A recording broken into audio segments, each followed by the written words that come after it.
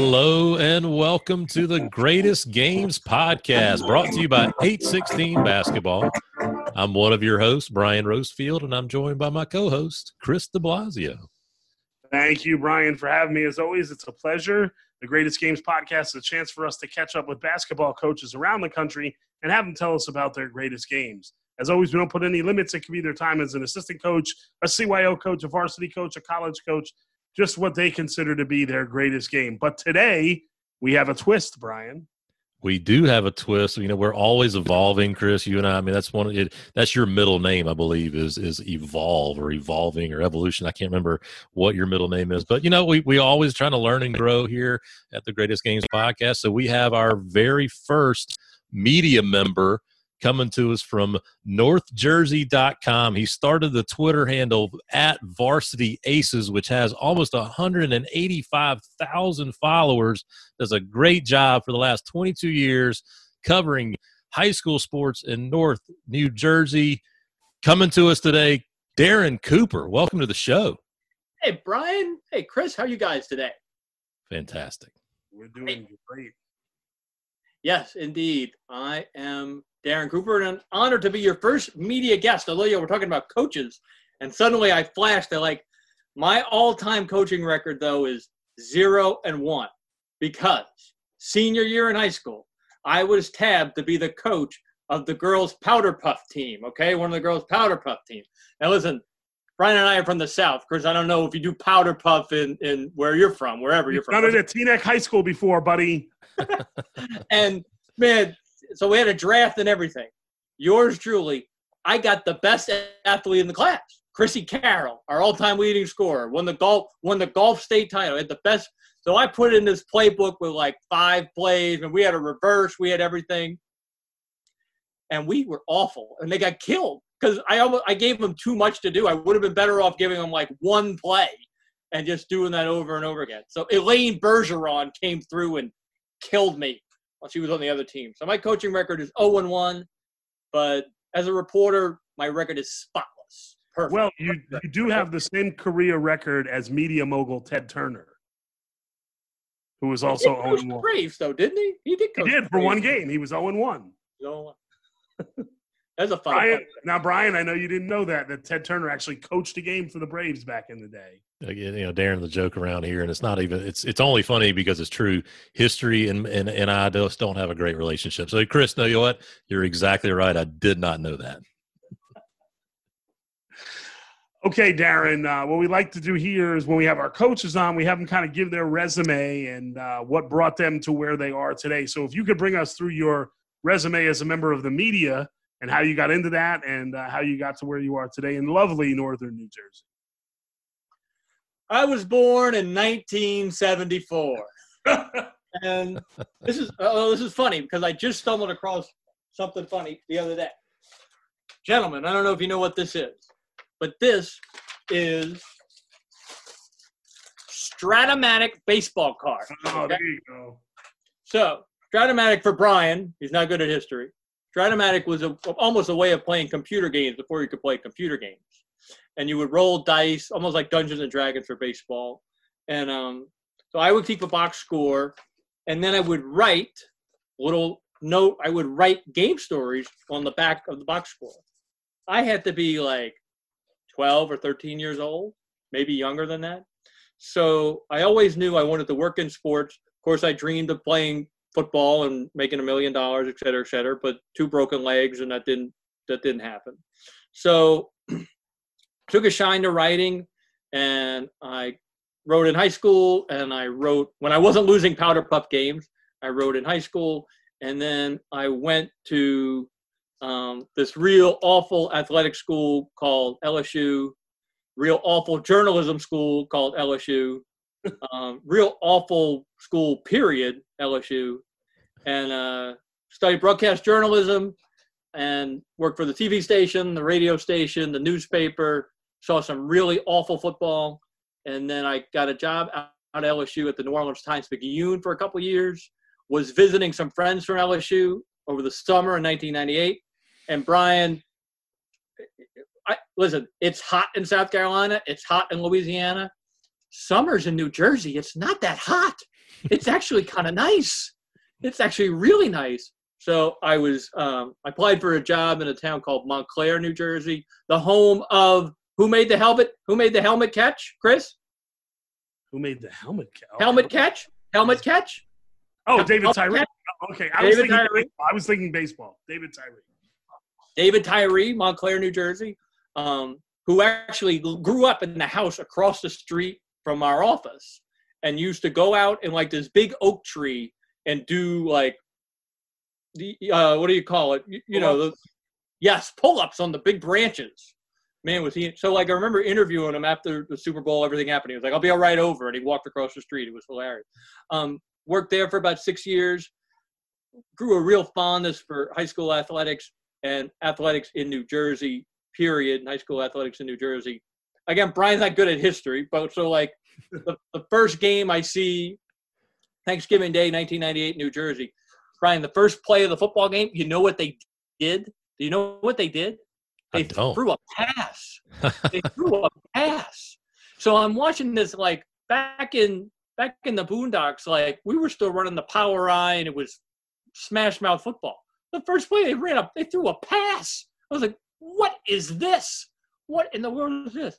So that was my first day, and I worked in Montclair for about 6 years, and then I moved on to the Bergen Record, aka NorthJersey.com in 2003, and then I got promoted to sports columnist in 2010. And it is a far different job than it was in 2003, in 1998, in 1996, and so on and so on. Well, yeah, I can only imagine how different things are from when you started to where they are now. And we've got a couple of great writers around here in South Carolina do a great job of covering high school sports. And obviously your passion shines through here in the first few minutes of this show. But what is it about high school sports that just gets you excited, that has you to want to cover it to the level that you have? Again, 185,000 followers on this Twitter account that you started. So what is it about high school sports that gets you excited? Well, I'd love to talk about the Twitter account too, because I have some theories about Twitter that I don't think a lot of journalists do that I think would really help them. But to answer your question, Brian, and it's a good question. I've been fortunate enough to also cover the Yankees and cover Rutgers games and cover. When it comes to high school, like it's the honesty of the competition. It's the honesty of the competition and the perspective that the high school kids and coaches and athletic directors still retain. You can easily lump it in and say, well, there's no money involved. There kind of is a little bit of money now in high school athletics, for sure. There's broadcast rights and everything. But the kids still retain an innocence and an honesty. And as a reporter, man, you love the honesty because, college players and even pro players, it's all kind of been coached out of them. They recite cliches. They kind of pander to the media a little bit. And college kids and college coaches aren't afraid to tell you that they messed up. They're not afraid to let you know they were emotional after the win or after the loss. And I find myself, I don't know if I've ever admitted this publicly, but I do root for kids and teams who over the years, and I'm sure Chris can speak to this too, and all your coaches can speak to this, like it's even a joy for me to see a freshman basketball player who can't dribble and chew gum at the same time, then be a senior and be like a real key part of a team or be a real solid contributor for a team. That kind of growth of getting to see kids exhibit that kind of growth over the time period is really rewarding just for me. And it doesn't matter if they win or lose to some degree. It matters to see that progress and how they've improved as competitors and hopefully human beings. That's great. And Darren does a great job, Brian. He has an encyclopedic knowledge of the teams and the coaches and the players that he's covered, and he's done it in all sports in his time here in North Jersey. One of my favorite things, Darren, that you do, and if you could talk about the genesis of this, is your Christmas column and your end of the year wrap-up column are two of the great columns that you do. If you could talk a little bit about them, tell Brian and our listeners a little bit about them and where they came from. All right. Well, I'll back up a second and say there's three different things. I think Chris is talking about predictions, and he's talking about Santa Claus, right? You're talking about predictions and Santa Claus? Okay. Oh, yeah. So the predictions column, all right, I stole from the guy at the Times-Picayune when I worked there. That was his thing. He would do a thing on New Year's Day, and he would kind of go down the sports calendar and say, I think X is going to win. I think X is going to win. I think the Saints are going to fire their coach, blah, blah, blah. And so I took that and applied it toward high school. The biggest thing in high school sports reporting, the thing that drives people mad. Brian, you want to take a guess? What do you think the thing is that generates the most kind of response? You want to take a guess? Generates the most type of response. Well, the first thing that popped in my brain was like misspelling of names, but I don't think that's what you're looking for. That's a good one. Yeah. Predictions. Predictions. Anytime you dare say, it can be as silly as, I remember getting feedback one year, like I randomly picked who was going to win a county swimming title. No lie. Like Wayne Hills is going to win the county swimming title. And I got 2 emails from people saying like, don't you know this school X is so much better and they're going to win? I was like, oh my goodness. So predictions has actually become almost a moral hazard, because you can do these predictions and people take them. I'm sure you guys from talking to coaches have heard sometimes about the whole people didn't believe in me. They didn't believe in us. They didn't believe in us. This generation of kids in high school, everybody always believes in them. Their parents always believe in them. So maybe the first time they've ever been told, well, you're not as good as the other team and you're going to lose, sometimes is something I would write. Well, I think Team X is going to win. Like the first, and people don't know what to do. I mean, I've been, I don't want to say accosted, but I have been approached after games by very angry parents, or even worse, or like the ones who want to, like, if I get the pick wrong, who want to rub my nose in it. Right. And I'll be like, okay, whatever. I'm glad you're reading, whatever, more money for me. But so there's the predictions. And then on Christmas Eve, God, I don't know how I came up with this idea, but Christmas Eve, we all have families, and everybody's family's got like a different Christmas tradition. And back home, ours was Christmas Eve. And both my grandmothers were really French, and there's nothing wrong with that. Both my grandmothers were really French. And so there was Père Noël. It wasn't Santa Claus. We had Père Noël.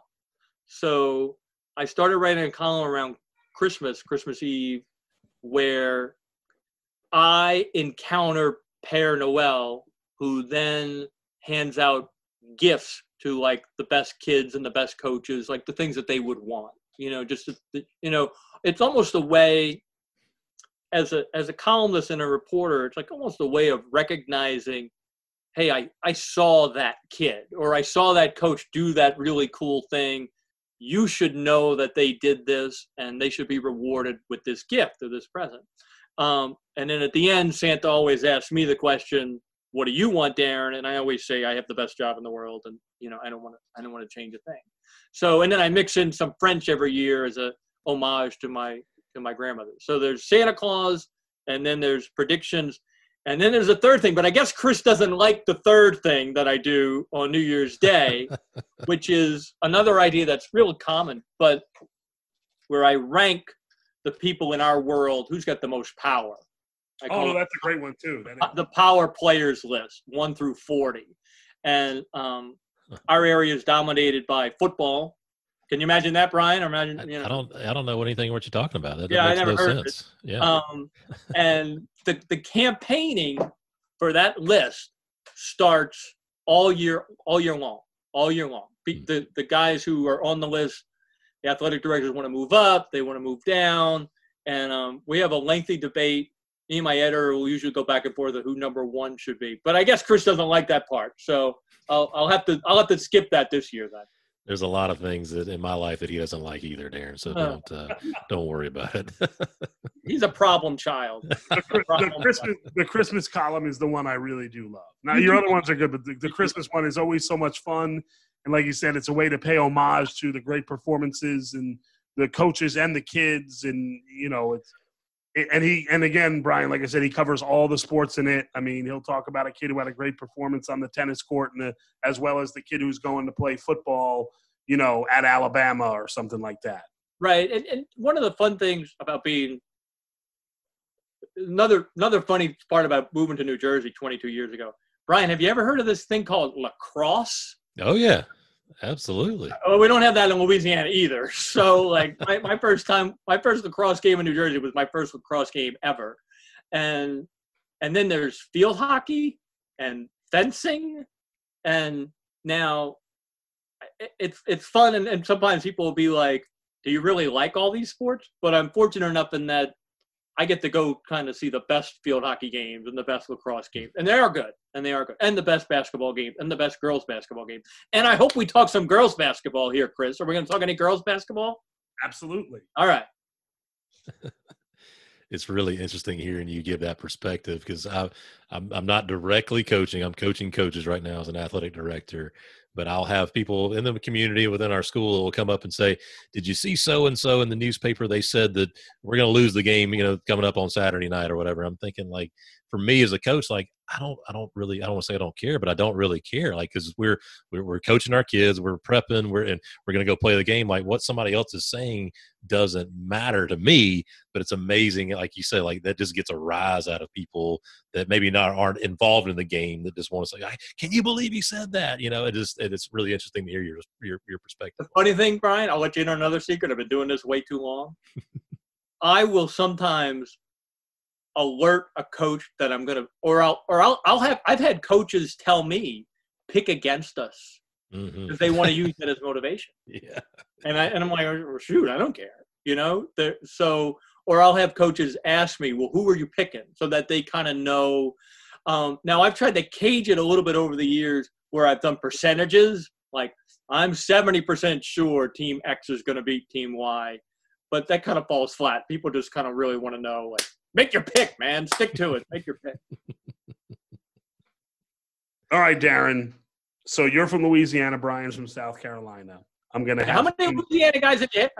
Wait a minute. Do we have the Yankee outnumbered here then, Brian? We do. Yeah, we do. Absolutely. So Brian has been fascinated as we've been doing this podcast with the Bergen County coaches I've had on. We've probably had about 10 of them on. And I had told Brian, since I've known him a long time, about the Bergen County Jamboree. Brian? Yeah, so, Darren, I've heard about this Jamboree for a lot of years. And honestly, like down here, when I hear Jamboree, I think high school football, and I think two-quarter kind of a showcase type game. I'm thinking, and Chris has said it for years, like, dude, this is a legit event. We got invited to the Jamboree. I'm like, honestly, like, who cares? Like, it's a Jamboree in my verbiage. But now that I've learned about through these Bergen County coaches, like what the Jamboree is, it sounds like a huge event. So I'd love to hear your picture of the Jamboree for my sake and for our listeners' sake, because anybody outside of New Jersey is not going to know about this Jamboree. I have, I don't particularly revere the Jamboree as much as some people do, and I'll explain why in a minute. But it's because the competitive balance right now is a little bit out of whack. But that's a different reason. The whole concept, Bergen County and this little world in northern New Jersey, very interesting in that there's something called the law of home rule, and everybody's got their own little neighborhood high schools, and everybody's got their own neighborhood school districts. And so it's a real, I almost attribute it's almost like the Happy Days phenomenon, and like everybody still plays for their old high school and the old coach has been there 25 years. That kind of like mythology or stereotype is a terrible way to say it, but that's kind of what it is. It still exists, and it's a beautiful thing. It is. It's a beautiful thing. It's great to get caught up in it. Towns really do get behind hot teams or good players can become, big stars. Now they're all on social media. They become stars on social media.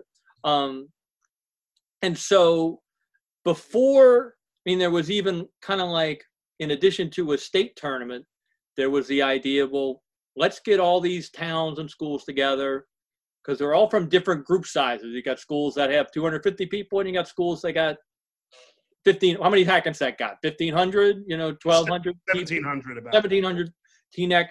So let's play. It's that beautiful kind of Hoosiers kind of mythology, like let's put everybody in the gym and play. And then it's been refined to, well, you can't get all 47 basketball playing schools in Bergen County in one tournament. So they have this thing called a Jamboree Committee. Okay. And holy smoke, it's like the idea, it's like the NCAA tournament. And like, there's like this committee of 5 guys and 3 liaisons who go around all winter and scout teams. And then they have a meeting and they slot the teams and they see the teams and they slot them. So, I mean, it's amazing that those people work that hard and care that much to put in this time to create this simple, to create this basketball tournament. So that being said, since I have been in Bergen County, the Jamboree it's been dominated by one team, Teaneck at first, and now it is dominated by the non-public schools. Yeah, throw them up, Chris, yeah. And now it's dominated by the non-public schools. So while there is great anticipation for the Jamboree and there's great expectations on the Jamboree and it still matters to the teams and everything, it's not exactly the same as it was 20, 25 years ago because but it's different, but it's still good in that I can tell you right now, and we did a show ourselves on NorthJersey.com where we predicted who's going to win, and we were, Bergen Catholic's going to win, Bergen Catholic's going to win, Bergen Catholic's going to win. They actually did not win. St. Joe's won. So the other there's 4 really good non-public schools, and they have the best players, and they're well coached, and they're going to win. So, but what has started to be the best part of the tournament is almost like the round of 64 in the NCAAs or the Sweet 16 in the NCAAs, where you have the smaller public schools against the bigger public schools, and they knock them off or they hang with them for 3.5 quarters, and you got a good finish. So, but the intrigue about the final and who wins the championship has kind of waned somewhat. It's still a good tournament. It's run really well. The crowds are into it, but there's a little less. It's a little less interesting overall because the same teams keep winning. But that's just a byproduct of it's a county tournament. Every team in the county is allowed to get in, and you have non-public schools and big schools. What's happened, and I'd love to hear your guys' take on this at some point. Just in my 20, and I went to a non-public school, and we were terrible in high school. Is I think everybody now has good coaches. I think everybody has good coaches, just about. Not everybody, but everybody's got good coaches. And if you have good athletes, you definitely have good coaches. And where I think bigger public schools were able to get by some of the talent disparity of the non-public schools is they had better coaches. But I think the non-public coaches are better, just as good, if not better. And so when that's even, when the talent level is not even, the better talent automatically usually wins out. You may have already heard from Jay Mahoney. Chris has probably told you stories about Jay Mahoney, who go to tiny little school, Coach Pat Sullivan, and won this tournament 31 years ago. There's no better coach in America, pound for pound, than probably this guy. He is Bobby Knight Jr. He is intense, but he's also adapted with the times, and his teams play up and down, and they shoot the 3, and they play defense, and they get after you. But he can't coach his talent level up to the talent level that the non-public kids have. As good a coach as he is. He walks in and is like, they got a 6'10" kid going to Notre Dame. I got a 6'1" kid going Division III. My 6'1" kid going 3 is going to give me every single thing he's got, but he's not going to block the shot of the 6'10" kid going to Notre Dame. It's just not going to happen. So I think that's what gets me about the Jamboree right now is, I understand the history and its place in North Jersey, New Jersey athletics, but it's not quite the same feeling as maybe it used to be. I would agree with that, Darren. I think that's an accurate assessment of it. But I think you honed in on the real key point, though, those first round or two, with the bigger publics and like just like the NCAA tournament, those are the fun days. Even the NCAA tournament, people talk about they love it, but the Final Four is always a bunch of number 1 and number 2 seeds anyway, for the most part. UMBC upsets Virginia, but that was it. They upset Virginia and they got killed in the next game. Like, I mean, so yeah, that's definitely it. One more question before we have you talk about games. We're gonna hone in on basketball now, especially. Tell me if you can think of one, but maybe a couple of single game performances, the best single game performances you've seen by a high school basketball player, boys or girls. Ooh, I wasn't prepared for that. You know what? I have been given thought to y'all's question and the idea of the greatest game, and the thing that goes back to me, the thing that comes back to me is, and I'll tell a New Jersey story too. But back in Louisiana, we were in my high school, which wasn't very good, was in the same district, the same league as a school called Isidore Newman. Isidore Newman is where these quarterbacks, I know we're doing a basketball show, but these quarterbacks named Manning went to school, and this guy named Odell Beckham Jr. went to school. So all three Manning kids, and I'm the same age as Peyton, and then his older brother Cooper is a little older than me. And they came to my high school, and they had another superstar on the team, a kid named Randy Livingston, who's now coaching at LSU. And Randy was an amazing player. So that was the biggest. That when you asked me, like, my own personal greatest performance was that night when Cooper and Peyton Manning and Randy Livingston played in my high school. That was the most amazing single game performance I've ever seen. I don't ever remember any single. None comes right off the top of my head. We had the most recent girl. We had a girl at a non-public school named Michelle Sador, who's now a freshman at Michigan, just finished her freshman year at Michigan. And I remember all the hype on her freshman year. This girl could play. This girl can play. You got to go see this girl. She can play. And just thinking, all right, she's just small school good. She's kind of small school good. That's a thing that exists, up here by us. You can be good, you can be big school good, and you can be small school good. And then watching her play for the first time and being like, oh my goodness, she's not small school good or big school good. She's just plain good. I mean, her shot was pretty. She was confident. She went to the basket. She was fantastic. That's the most recent example I can think of. There are stories. Nas Reed. He went to LSU for a year, and I remember seeing him play for Patrick School. I remember seeing him play in the Tournament of Champions final, and that same kind of thought process. Like, both teams are uber talented, but Nas Reed was just one nugget ahead of everybody else. He could get the ball and score when he wanted to. He could get position when he wanted to. So he's a name that comes up. We're blessed with always have sensational guards. Leandre Washington. I'm sure Chris remembers Leandre Washington. He was a T-neck superstar. I mean, he put on a show one year in the state final. He comes to mind. He was at McNeese State. We got to circle back to Louisiana. He was at McNeese State. So those are the ones that come.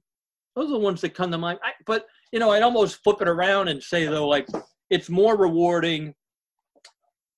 Basketball is such an ultimate team game, and it's more rewarding to see teams excel than maybe an individual at times. More rewarding to see that happen so that's why I think more teams excelling pops out to me more than an individual.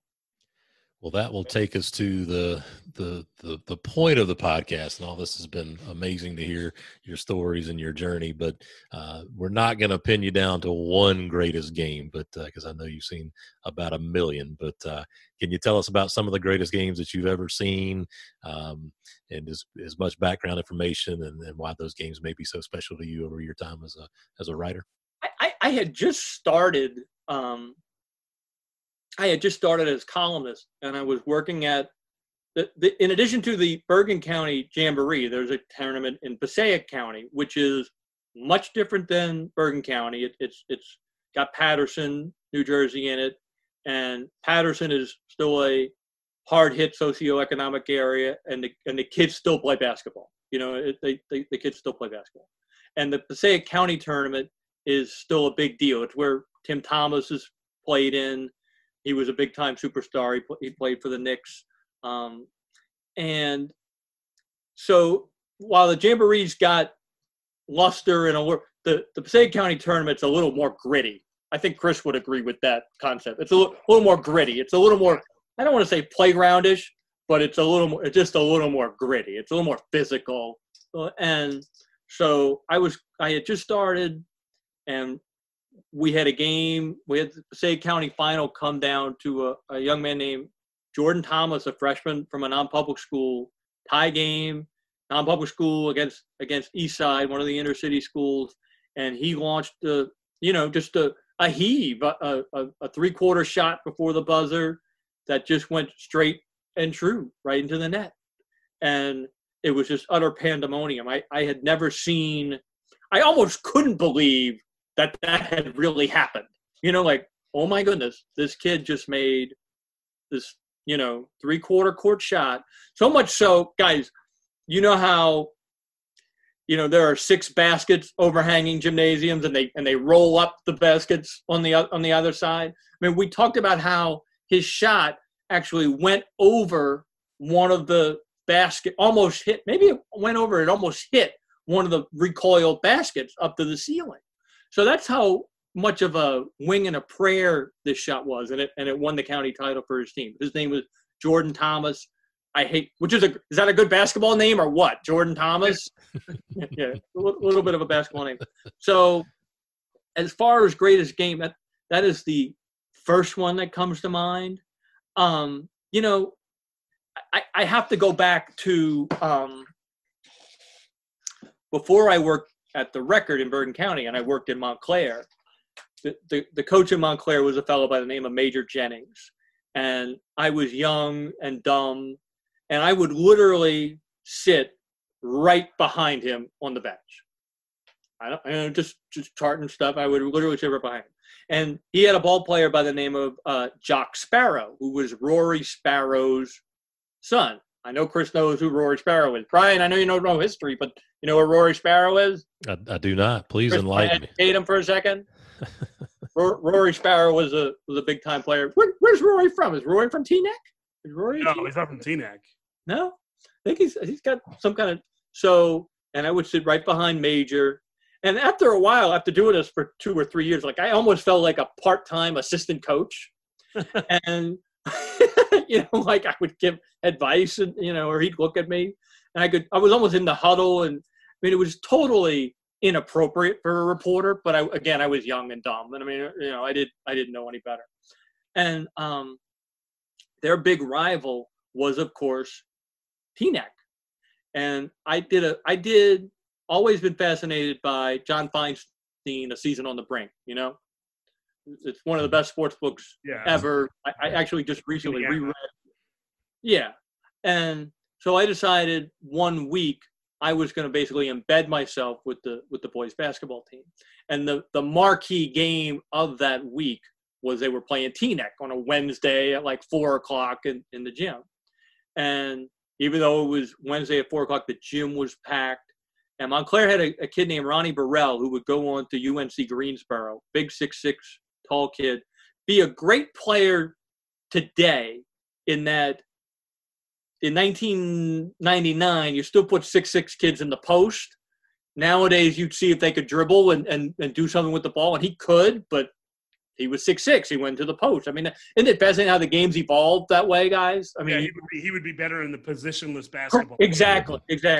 And he went off and had a monster game, and Montclair was leading by 15 with like 4 minutes left in the game. But Teaneck was just too good. Teaneck was just too good. They pressed him, and they came back to win the game. And so that was all part of A Season on the Brink week, and that's one of the greatest games I remember. I cannot remember the team. Curtis March was the Teaneck coach, of course. Curtis was one of the nicest gentlemen to walk planet Earth. And they, you know, it showed me how it's funny how in all sports, the high school game tips us off to how the game evolves at the college and the pro level. Like, like I said about the 6'6" kid, nowadays he would be, running, he might be running a point because he might have those kind of skills. And I think that we're starting, that started to happen in other sports in high school, and it's kind of trickled its way up in other sports. Because what basketball coach nowadays doesn't want his best player to handle the ball? Even if he's 6'4" and is the tallest player so why I circle back to the Montclair Teaneck game was it showed me how the game was evolving towards guards and handle the ball. That yes, Montclair had the 6'6" kid who was a D1 talent, but Teaneck had the guards, and over time the pressure in the guards was going to be too much. It would turn the ball over, and Teaneck would win the game. What year was that, Darren? Great question. And I will get. It might be 2001. It really might be 2001. Like coaches all have favorite teams, reporters all have favorite stories, but like deep down there are stories we have that are our favorites. And the story I did that week, because I went to practice all that week and everything, is really one of my top 5 stories of all time. So that's why that stands out to me as one of the greatest games. In Bergen County, I mean, the fun games are, there was a recent one. Geez, there was a girls' basketball game for a sectional title where a freshman girl from Cresskill had to make a free throw to win the game at the end. I mean, those happen. I almost feel like those happen all the time. At games I was at. It is currently 2020. It is spring 2020. We're going through this unprecedented, crazy time. Okay. The last sporting event I saw was a double overtime boys basketball game between 2 non-public powers. That was a fantastic basketball game. That could easily be written up as one of the greatest games, where like Bergen Catholic had a chance to win the game at the end of regulation. St. Peter's had 3 chances to win the game at the end of the first overtime. And then it just became like just a test of wills. You know what I mean? Just like, are you going to back down? Are you going to miss a shot? Are you going to turn the ball over? And then finally St. Peter's kind of blinked and Bergen Catholic won. And then in the time frame that I drove home from the game, the entire world decided to shut down because of coronavirus and everything. So I'll remember that game for multiple reasons. It's definitely also one of the greatest games I ever saw too. So, if I had to list, I mean, you always have like the personal favorite of your own high school and the Mannings, because I tell people all the time about the Mannings playing basketball and they don't believe me. I'm like, no, they played basketball and they were good. And then I think about Jordan Thomas's shot, and then I think about the double overtime game I just saw. So those are some of the greatest basketball games I've ever seen. I'm surprised you didn't mention 2015 Jamboree game at Tenafly High School where the Cresskill Cougars upset the Hackensack Comets. But I'm just saying, I don't, Who was coaching that Cresskill team? Anybody? I don't know. The assistant coach was tremendous. That's all I know. Where did he go? Where did he go out to eat after that game? I don't remember, but I kept telling my head coach to tell to Matt Flood to shoot the ball. That was the assistant coaching. That was great assistant coaching. Get the ball to Matt Flood. That was our game plan. That just underscores, Brian, the point before about what has become the best part about the Jamboree, and has been the little schools against the big schools. Chris is being humble, but he is a very good coach. He's being humble, but then the thing is, like, then Cresskill has to end up facing one of the big superpowers, and it's almost a shame because the coach and the assistant coach deep down knows they're not going to win. It is. I mean, we're just not going to win. we might hang with them for a quarter, we might hang them with them for 2 quarters, but deep down, and that's kind of crummy. That's kind of a crummy. Yeah. It is. I mean, it's kind of crummy. But on the flip side, though, you tip your hat to the guy on the other side. Man, he's good. He's worked hard. He's well coached. He's in shape. He wants to win too. It's just a fact of life. And I would say too about the experience for the kids that they may be going to the game thinking like we have no shot, but there's always a little bit of a kid that's thinking I think we can do it. But then they're 20, 30 years from now they're going to say if that time we won a jamboree game and then we faced off against blank Tim Thomas, whoever it is, right. And just be and just those are the things that I talk to my coaches all the time, and Chris will laugh at me. I'm going to reference the Bojangles Bash yet again, but it's a national event that we host at Ridgeview, and we've had Abraham Lincoln from out in Brooklyn come down to South Carolina, Tiny Morton, bringing great teams in, and our kids might get their brains beat in, but they can say, "Wow, we played against Abraham Lincoln, or we played against Huntington Prep, Oak Hill Academy." When they, sure. It provides an unbelievable experience for kids too. Well, I think, though, we go back to the Jamboree, and I'm not just talking about Cresco because I wasn't even part of this team, but we had Dan Egero on one of the early episodes, and his greatest game was he talked about when they upset Don Bosco to go to the round of 4, to go to the Final Four in the Jamboree. So I think every once in a while that happens in the Jamboree, so it keeps the hopes alive for everybody. Because going into that game that day, I mean, I was there. I didn't expect Cresco to beat Don Bosco that day, and they played a great game and did. Luka Radovich hit the big shot there at the end in overtime. Well, I go back to Jay Mahoney and Bogota for a second. They always talked about how they won the title, the Jamboree title, but the big game was Bergen Catholic in the semifinals. That was really which I was denied access to by the Hackensack Police Department, me, my brother, and my dad, and they let PJ Carlissimo into the damn game just because he was the coach at Seton Hall. Breaking story. Oh, my goodness. I can't believe it. Not that I'm bitter. Did you file charges?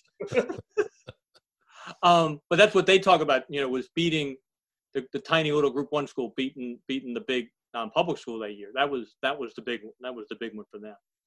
That was fun. It's fun. The idea behind y'all's podcast is a great concept. I mean, because it's been not been from North Jersey and New Jersey to hear the stories about games that were played up here 30, 40, 50 years ago. The connection people still have to their memories of the greatest games. Right now, since there's not a lot of sports going on, we've started a series online and in the paper online on NorthJersey.com. What is it, Brian? Which one? NorthJersey.com at Varsity Aces. Yeah, very good. Well okay. done, Brian. Oh man. Okay. So where the sports writers, we've all gone around for years and said, well, what's the greatest game you've seen? What's the greatest game you've seen? And then we said, you know what? There's nothing else going on to write about. Let's call up some of our old coaches around here, dating way back. What's the greatest game you ever saw? And, I just wrapped up one today, and this guy's been watching Fairlawn sports for 71 years. You know what I mean? And he's talking about games in 1958 and 59 and in vivid detail. You know what I mean? He can explain what happened. So we have it's a fun thesis it's a fun concept, fun thing to talk about. The other thing we just started talking about to piggyback, maybe our next round is like, what's the most bizarre game you've ever seen? Like what's absolutely like the craziest kind of like, how did that happen moment? Or, and because we all have those stories too. We all have those stories. Like, can you believe that really happened? So we've been talking about doing that as well. So if you ever want to do a spin-off, all right? Everyone want to spin the show off. I got to have a spin-off, yeah. All right. Okay, Darren, now you are not a coach, so you have not received a technical foul. Sometimes wait. Technical fouls. But before we started, you said you did say that you've had some run-ins maybe that are sort of like technical fouls. So since I was a wannabe athlete but I was a reporter, and so I was that guy in high school who was on the PA doing play-by-play. Right? I was that guy. I'm sorry to say. 1993, I was that guy. No, not 1993. 1980 something. I was that guy, and I had a coach come up to me. I'll never forget it. I had a coach come up to me in like the first minute of the game and be like, son, you can't do that. And I was scared out of my 14-year-old mind. And so I was like, yes, sir. And then I basically was quiet for the rest of the game and just called it straight. So that memory has stuck with me forever, because he made a point of coming over and being like, you can't do play-by-play over the PA. And that was my run. And I technical fouls though is a funny, how many referees have you had on yet? Come on, the referees are the unsung heroes in all of this, man. I will effort getting Mark Batar on. I will do. Ed Camp, baby, Ed Camp. Ed Camp, yeah, that's Ed Camp. Ed Camp's a good high one. school and professional official. Yeah, I can get Joey Cruz on too. Joey Cruz does high-level college baseball. But we have to tell Brian who Ed Camp is. So Ed Camp is an NFL referee. Okay, he worked the Super Bowl 2 years ago. 2 years ago. Yeah, 2 years ago. Not the last one. They worked Super Bowl 2 years ago. And he's one of their few full-time referees. But he got his start reffing Bergen County games. And so sure enough, he didn't do the Jamboree final this year, but he did it and he did the girls final this year, because I talked to him. So it's funny, parents, Brian, I'm sure you might have run across this in your travels, where parents don't really think that the refereeing is all that good. I've seen it a few thousand times. Yes. Yeah. So it's really something when you can kind of point out that, like, your little, not rinky dink, but your little, boys basketball game over here is being officiated by an NFL or referee. Okay. So, like, you can say that they're no good. And by the way, it was pass interference in 2019. We all know that. But all right. So it was pass interference, but they're still the top. They're still at the top, right? They're still considered the best refs in the world. And here he takes his time out to do, high school basketball still. And he does a good job. Really good. He doesn't put up with any bull, I tell you that much. Yes, that is very true. It is. I hear that story, and I hear that there's hope for all of our officials, and I love all of our guys down here. They're doing the best they can, but seriously, there is hope that you never know when you'll have the next superstar in terms of a referee. Well, it's true. Like, and we have, I'm sure Chris has told you for a long time, Bill Parcells' brother was a referee forever and ever. His name was Doug Parcells. He recently passed away, but he was a referee at our games too. And everybody in Bergen County knew who he was. So nobody was going to talk malarkey to him. So it's interesting to have those authority figures, these random authority figures walking around with these amazing credentials. Yeah. Well, Darren, I tell you what, like I said before, and has been mentioned about 19 times during this podcast, history and I are not great friends, but it's been awesome to hear your stories, and we just can't thank you enough for coming on the show today. It's been amazing. Are you going to remember me? Absolutely, I remember you. And you know what? What I will also remember is Stratomatic. You got your start working with Stratomatic, but writing stories there. And I'll remember NorthJersey.com. That's probably going to be the first URL that I'm going to visit tomorrow morning. And of course, I'm going to remember Varsity Aces on Twitter. So yes, absolutely, I remember you. Can I get my Twitter spiel? Can I Please. Get my Twitter spiel? Fire away. So, again, they didn't teach us anything at LSU, but they did. I mean, I could tell you the story about the football players showing up on the last day of class and getting grades. I mean, that was. But I had this astronomy class, and the last day we're taking the final, and I look up, and now I'm covering football for the student paper, and I know these guys, and I'm like, y'all have never been in this class all year, and they showed up, kind of slapped five with the professor and walked out, and I was like, all right, okay, so. They did not teach us anything about Twitter in 1996 at LSU. So I'm lucky to say my sister's an editor, and she got me hooked on Twitter because I was tired of texting coaches the scores of games. By this time, we could text everybody, and everybody would be like, well, who won this game? Who won this game? Who won this game? And you'd be texting. My sister was like, you got to go on Twitter. So I lucked out in that I happened to hit just the right market at the right time.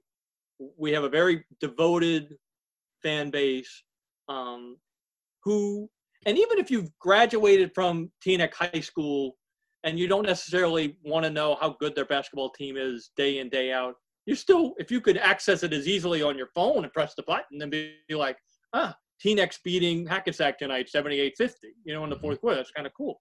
So, and I approached it almost like it was a text message where you're speaking to the most committed, determined, and knowledgeable Teaneck football fan or Teaneck basketball fan at that very moment. Instead of talking down to them, talk up to them. This is the game situation. Fourth quarter, 50 to 49, 12 seconds left. Teaneck inbounding the ball, blah, blah, blah. They got 2 timeouts left. And amazingly, people kind of respond to that. People want to follow that. They kind of enjoy that level of, it's not intelligence, but, just kind of like explain to me the details. I try not to pander. I very rarely say, read this story. This is a great story. I've never posted a meme or a GIF in my entire career, and I'm hoping that continues, because that drives me nuts. The other thing I really tried to stay away from is my one personal pet peeve in journalism, and I know you guys want to go, and but I don't talk to too many other journalists, because I always feel like when the journalist is sitting courtside at the Final Four and he's complaining about the food in the in the press room, I'm always like, do you know how many other people would eat the lousy chicken fingers and be sitting in your seat? There's hundreds of that. So it just comes across pompous. So I try never, ever to forget that part on Twitter, and just try to be, people do complain. Some people, and you know what, you want to know something too? Some people make good points. Some people might complain, and some people might say, you should have written this, or you got that prediction wrong, or something.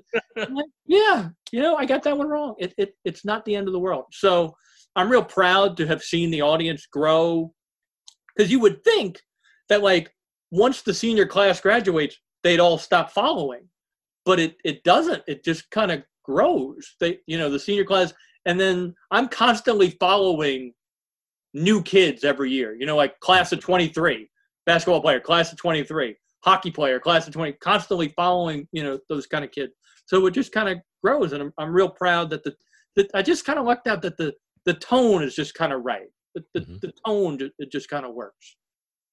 Well, it's an important service, and I see now that you joined in 2009, so been at it for almost 11 years. So you got in, I would say, pretty early, and being able to be consistent with, like you say, just clean information.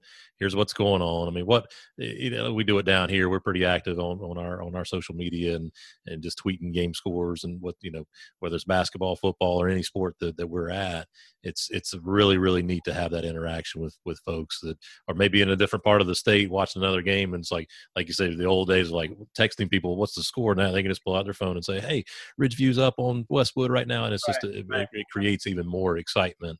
And I'll talk to some ADs. They feel like, it takes away, like, we don't want to tweet everything. We wanted to buy a ticket and come to the game. Like, no, like, just get the information out there. Let some people have some fun. They'll come to the games eventually now.